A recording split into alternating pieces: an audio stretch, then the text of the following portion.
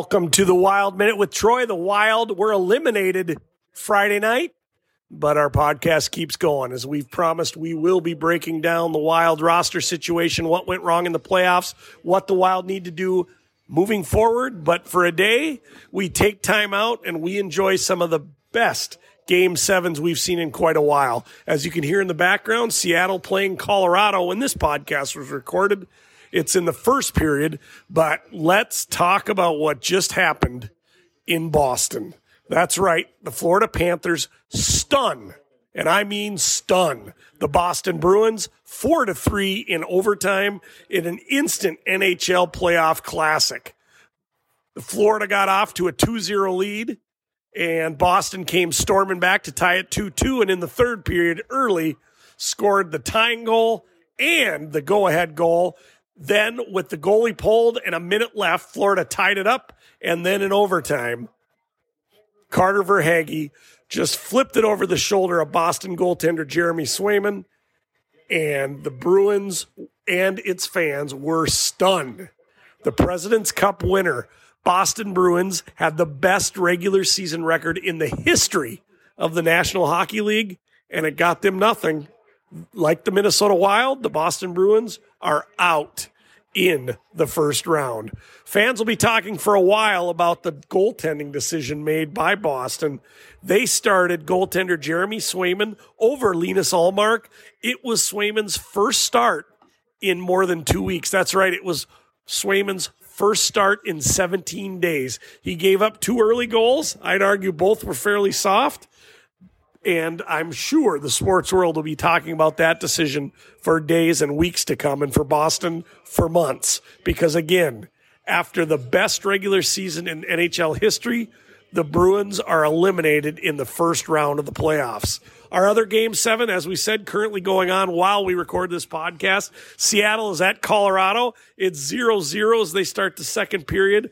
Or I'm sorry, as they're in the first intermission, and it's just a wild one. It's a lot more physical than we'd expect at Ball Arena, and the Avs are trying to push back against Seattle, and it's a great, great contest so far. We also look forward to tomorrow night. Monday night gives NHL fans their third Game 7 of the first round when the New York Rangers face off against the New Jersey Devils. Going to be another epic game we'd expect with two teams that have played a pretty competitive series against each other, and they're playing for the rights to face Carolina in the second round.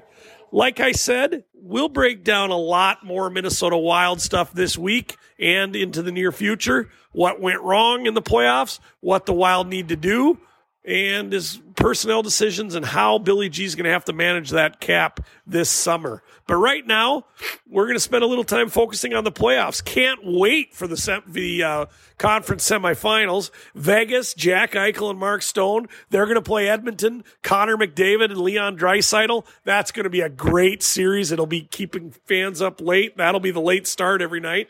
And then Dallas, Jason Robertson and Rope Hintz.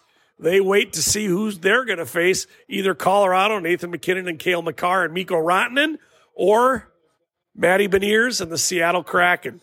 We're not going to hide our preference. We'd prefer the Seattle Kraken go on. We'll know more in a couple hours. In the East, Florida, fresh off that stunning 7-game win over Boston, Matthew Tkachuk, they take on the Toronto Maple Leafs. The Maple Leafs finally got out of the first round, and the nation will get to see another round with Austin Matthews and Mitch Marner. The Maple Leafs are buzzing, but keep an eye out for Florida. If they can avoid the hangover from the first round, anything goes. And then, of course, the other Eastern semifinal, Sebastian Aho and the Carolina Hurricanes. They take on the winner of New Jersey and New York Rangers, Jack Hughes and the Devils, or Artemi Panarin, the Bread Man, Chris Kreider, and Rentals, Vladimir Tarasenko and Patrick Kane. I'm pulling for the Rangers. I want to see that high-octane team against Carolina. We have a lot of fun to go. I know Wild fans, this isn't a shot.